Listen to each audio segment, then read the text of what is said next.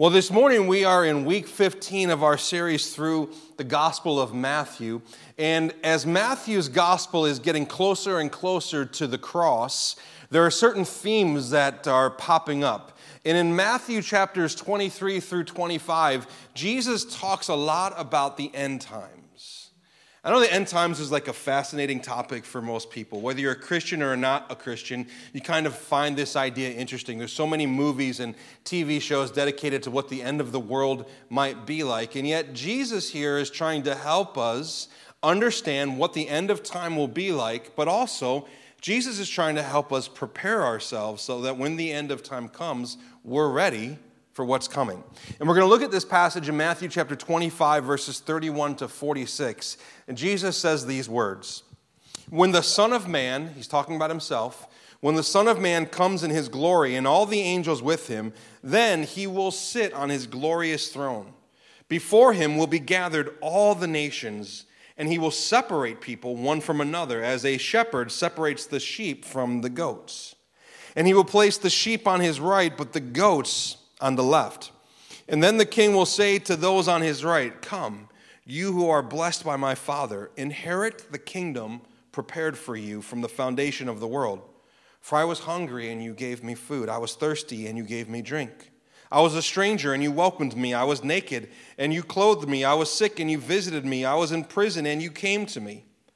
And then the righteous will answer Jesus, saying, 'Lord, when did we see you hungry and feed you, or thirsty and give you drink? And when did we see you a stranger and welcome you, or naked and clothe you? And when did we see you sick or in prison and visit you?' And the king will answer them, 'Well, truly I say to you, as you did it to one of the least of these my brothers, you did it to me.' Then he will say to those on his left, 'Depart from me, you cursed, into the eternal fire prepared for the devil and his angels. For I was hungry, and you gave me no food. I was thirsty, and you gave me no drink. I was a stranger, you did not welcome me. Naked, you did not clothe me. Sick and in prison, and you did not visit me.' Then they will also answer, saying, 'Lord, when did we see you hungry or thirsty, or a stranger, or naked, or sick, or in prison, and did not minister to you?' Then he will answer them, saying, 'Truly I say to you, as you did not do it to one of the least of these, you did not do it to me.' And these will then go away into eternal punishment, but the righteous into eternal life." This passage in Matthew 25 begins with the phrase, "When the Son of Man comes in his glory with all his angels, he will sit on his glorious throne." This is a clear reference to the return, the future return of Jesus Christ. And the Apostles' Creed affirms that when Jesus returns, he shall come to judge. And this passage that we read this morning, that we're going to look at this morning, it presents a vivid, specific, and memorable vision of what the final judgment will be like. And this morning we're going to talk about the final judgment. We're going to learn three things about the final judgment. We're going to learn that when it comes to the final judgment, there is surprising news, there's bad news, and there's good news. Surprising news, bad news, good news. First, the surprising news about the final judgment.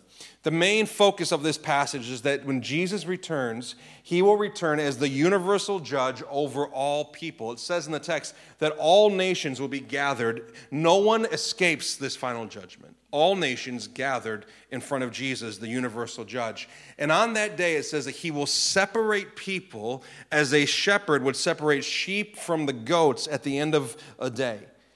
And what we're learning here is that at the end of time, there's only one of two outcomes for all of us. We are a sheep on the right of Jesus, or we are a goat on the left of Jesus. The separation is very clear in this passage. There's sheep or there's goats. There's his right or there's his left. There's blessed or there's cursed. He's either for you on that day or he is against you. There's no middle ground. And this picture of a final judgment means that there's a final judge. And if there's a final judge, then there means that there is right and there is wrong. And then on that day, we will not be judged by our own standards. We will not be judged by the standards of this world. We will be judged by God's standards. There's right and there's wrong. Now, I just want to recognize that this is a problem for many people. Many people actually object to this about Christianity and religion. They say, well, this is the problem with Christianity and religion. You say there's a right way to live and there's a wrong way to live, and who are you to say that? In fact, one of the objections might sound like this: it's wrong for you to do that. And to be honest, throughout history, this sort of claim has been misused at times by people to get power and control and influence over other people. However, to say it's wrong, to say that there is right and wrong, is a self-defeating statement. You're actually, in your own statement, acknowledging that certain things are wrong. You're telling people, hey, I don't like that you tell other people how you should live and what's right and wrong, so let me tell you what's right and wrong. There's no way around this. And then some people say, well, every truth claim is just a power play. People manipulate and use truth to gain power. And again, sometimes that happens. But if your statement that every truth is a power claim is true, then so is your truth claim. You're also making a power play. And then other people like to say, hey, you can't say that there's absolute truth. Truth is relative. There's no such thing as absolute truth. But that statement itself is a statement of absolute truth. Here's my point. Each of the objections to the idea of a final judge and a final justice is self-defeating. No matter how much we don't like the idea of judgment and a final judge, we can't completely get around it. We can't find our way around it. And the surprising news about judgment is this, that we actually need this to be true. We need it. If there's no final judgment, then we can't live together rightly and we can't forgive each other. Let me explain. If there's no ultimate judge, if there's no ultimate judgment, then that means there's no absolute standard outside of ourselves. Earlier this week, my family, we were having dinner together. My wife, Erin, and I, we have 3 girls, 14, 12, and 9. And during dinner, one of our girls was like, let's play a game, and let's all describe each other using just one word. Just one word. It's kind of a dangerous game. I don't necessarily recommend you play this game with your spouse. But one word to describe me. And so I went first, and I looked at one of my daughters, and I said, you know, you're so empathetic. You have so much empathy. You feel other people's pain. And I think that's wonderful about you. Another one of my daughters, I said, you're conscientious. You know when other people are hurting. You're always just caring and thinking. And then one of my daughters is very determined. And then I said to my wife, you're selfless, right? Everybody heard that. It's on record now. I said to my wife, she's selfless. And then it came time for my turn. And my daughters were really struggling. One word to describe Dad. And my 12-year-old was like, I don't know what the word is, but you're like someone who's very competitive, but always loses.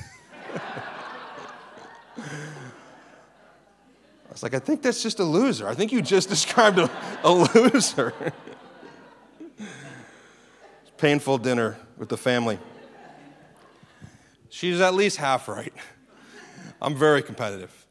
And if you're competitive like me, then like me, you have a complicated relationship with rules. You hate them and you love them. You hate them because they mean that there's limits to what you can do to win, right? You can't cheat, you can't do anything because there's rules, and so you kind of hate rules, but you also love rules because if you play a game with no rules, or where everybody gets to make up their own rules as they go, it's the wild, wild west of game night, right?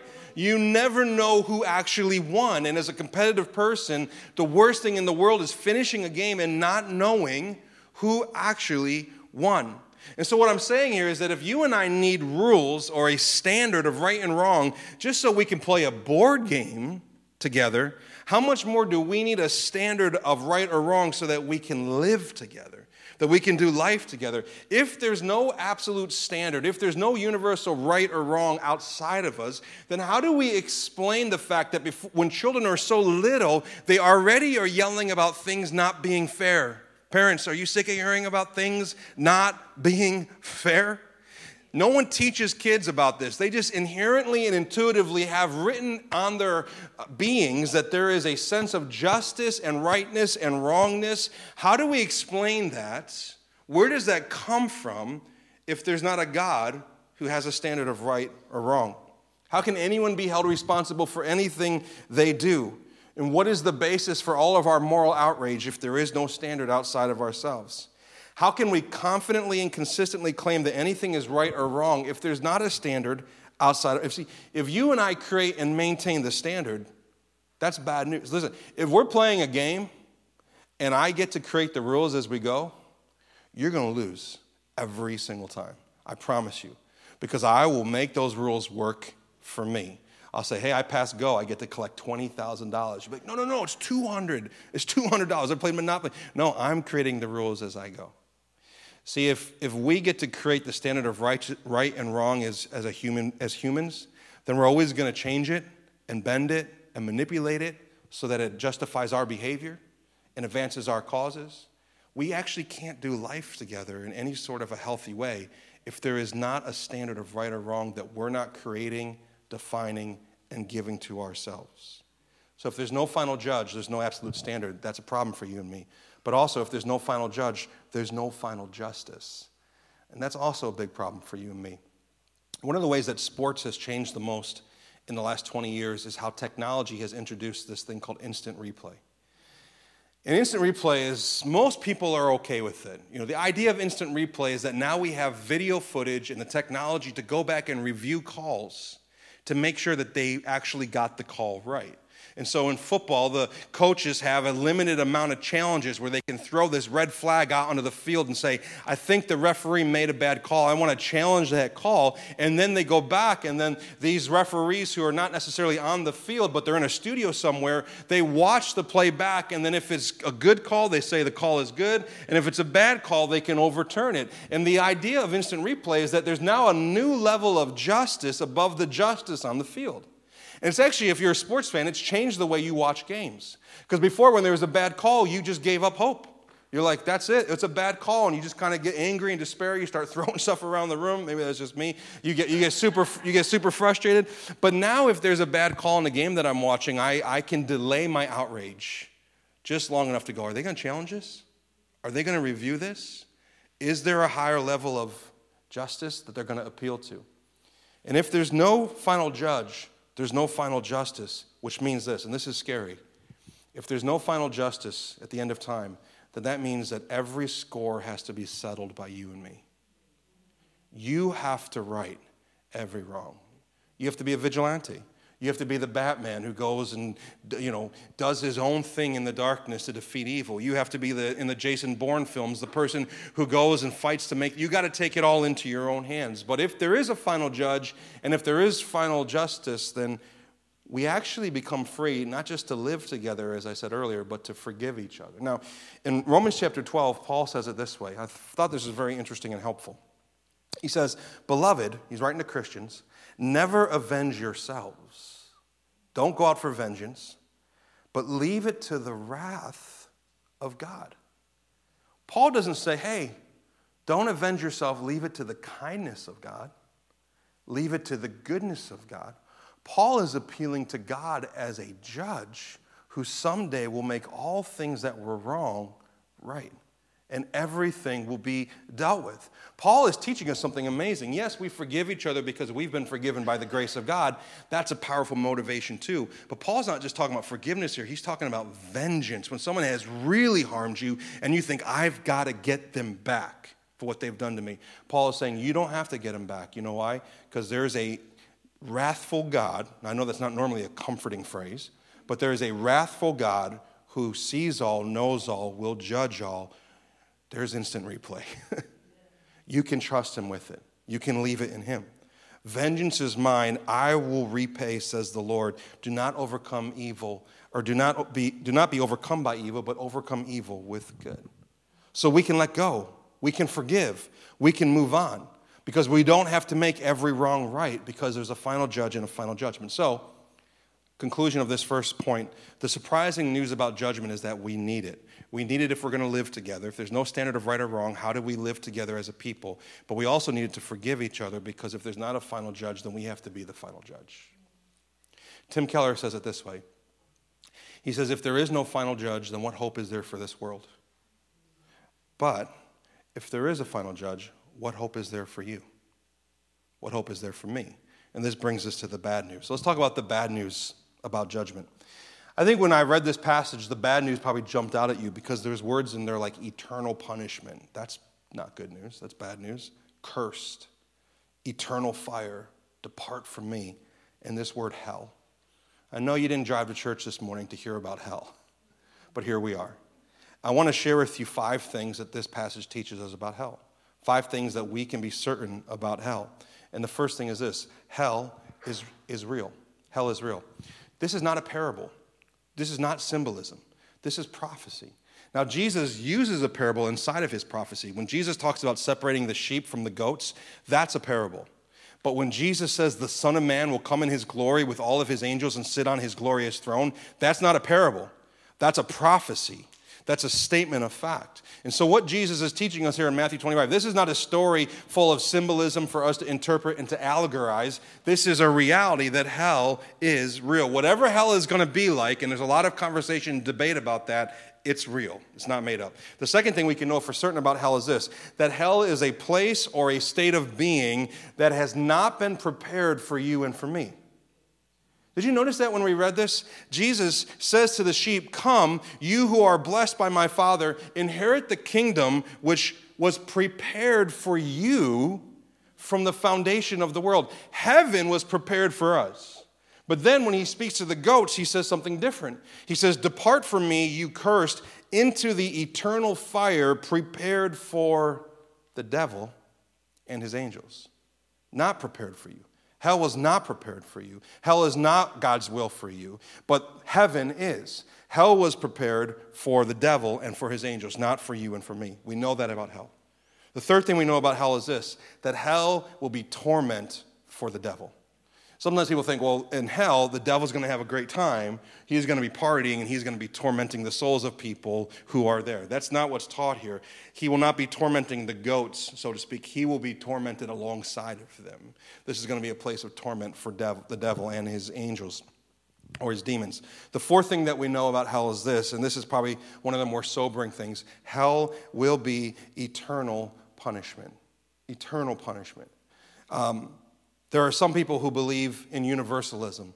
Universalism says, no, God is love. He wants to save everyone. It's his desire that none should perish. So at the end of time, he's just going to save everyone. He's just going to welcome everybody in.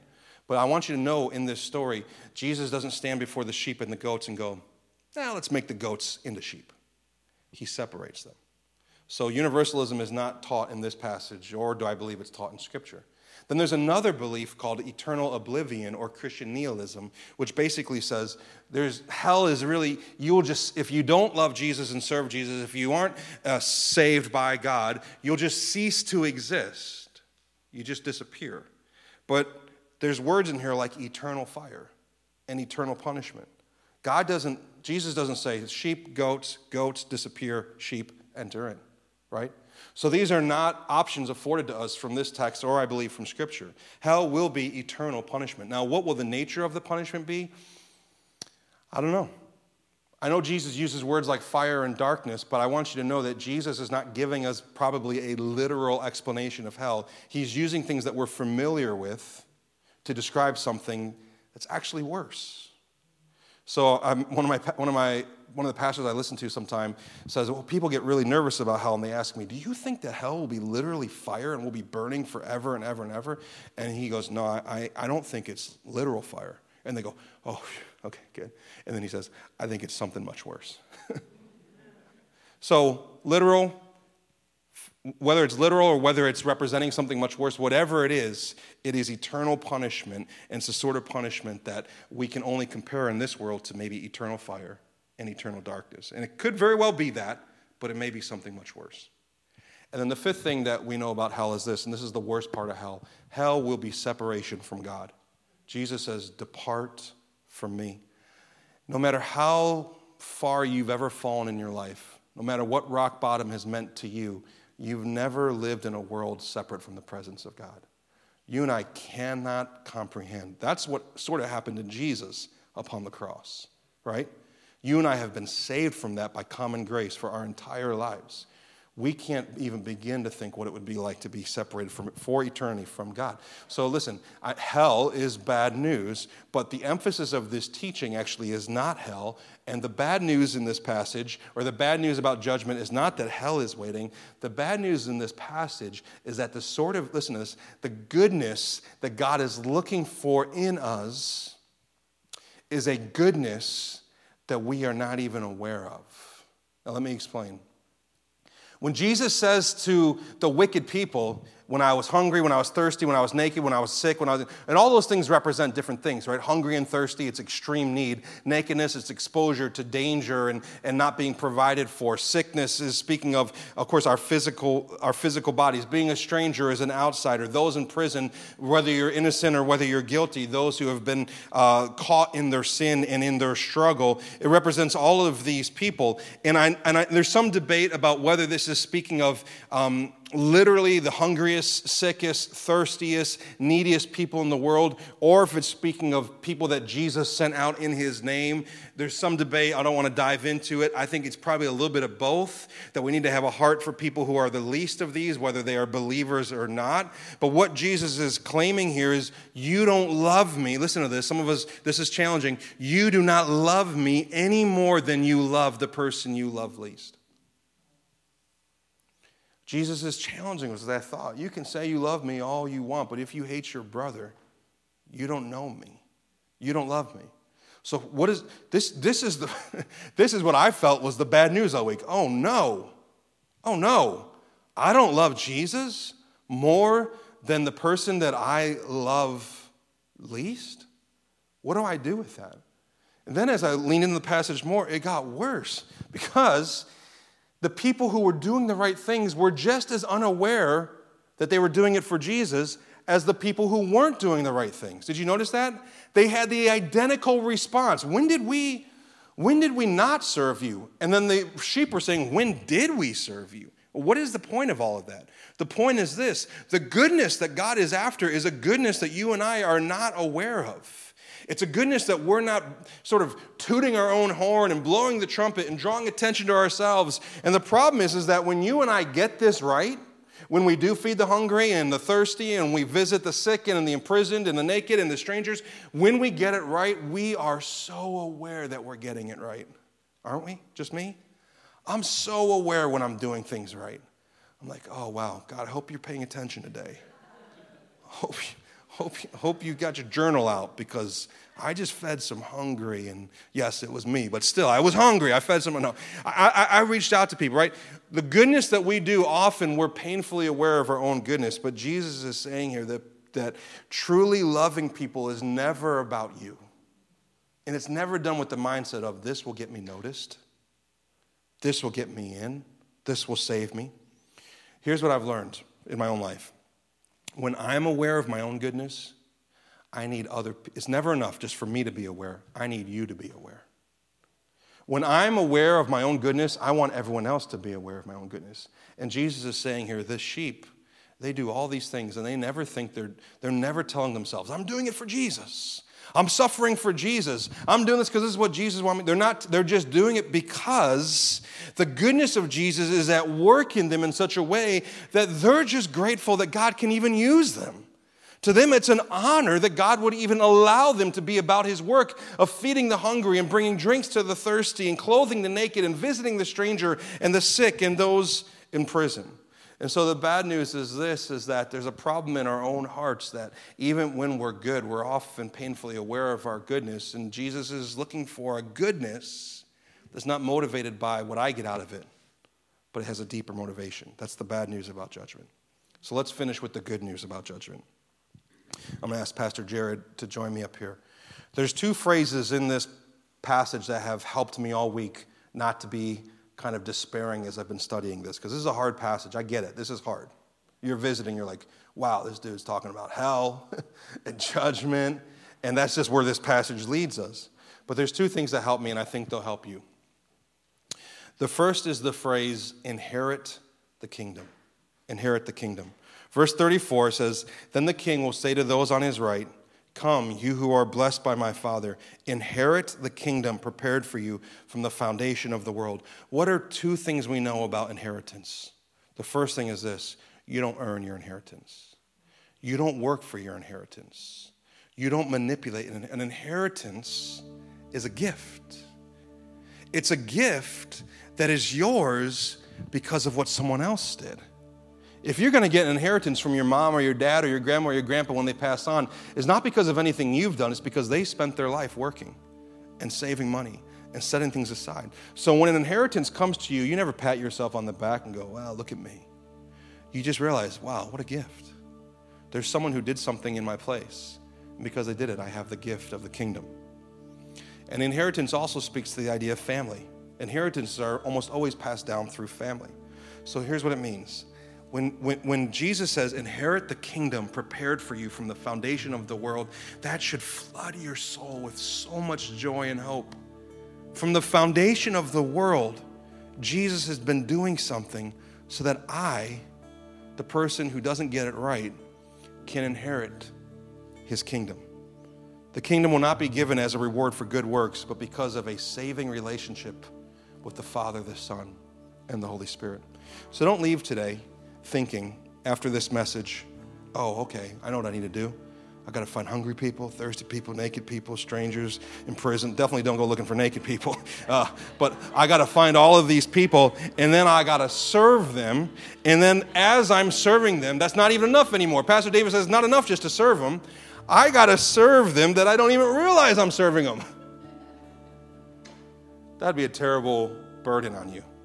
But instead, leave this way, thanking God that Jesus has brought you into his family and that he's given you an inheritance so you can inherit the gift of heaven. And on that day, when you stand before Jesus at the final judgment, Jesus is not going to say, what have you done to earn and win the kingdom? He's going to say, hey, you inherit the kingdom. And that truth alone can actually send you out into this world to love and serve the least. Now, how did Jesus do this for us? How did he secure the kingdom for us? And I want to finish with this. The first phrase I love in this passage is inherit the kingdom. But the second phrase is these two words, I was. When they said, when did we see you this way? Jesus says, I was hungry. I was thirsty. I was naked. I was a stranger. I was sick. I was in prison. One of the commentaries said this way, the language I was hungry and I was a stranger is almost an incomprehensible picture that the cosmic Lord of creation became hungry, naked, and sick. It's as incomprehensible as the incarnation, that God would be Emmanuel, God with us. It's as incomprehensible as the crucifixion, that the living God died and was without life. And here's how Jesus inherited the kingdom for us, because he's able to say, not just symbolically I was all these things, but literally, actually, factually, Jesus became all of these things, because he became one of us to save all of us. And so the bread of life, Jesus, became hungry. He experienced hunger. The living water on the cross cried out, I thirst. The eternal one who's been covered in glory for all of eternity was stripped to nakedness and nailed to a cross. The ultimate insider became a stranger amongst his own people. The healing balm of Gilead became sick, and the truly innocent, perfect one was arrested, convicted, and executed as the lowest criminal. The good news about the final judgment is that we have a judge who left his bench to come and take the seat of the defendant. And not just take our seat, but take our punishment. That's the good news of the judgment. And that's why in Romans 3:26, Paul can write with confidence, Jesus was both the just judge and the justifier. He's just and he justifies you and me, which means he keeps all the rules for us so that all of his righteousness can be given to us, those who have faith in Jesus. The surprising news about the judgment, we need it. We can't get through life without a final judge. We really can't. We all live this way. We just maybe don't realize it. The bad news about the final judgment is that there's a goodness we need that we can't give to ourselves and we struggle with. But the good news about the judgment is that there's a judge, and he left his bench. He came to us to rescue us and to save us. Let's pray together this morning.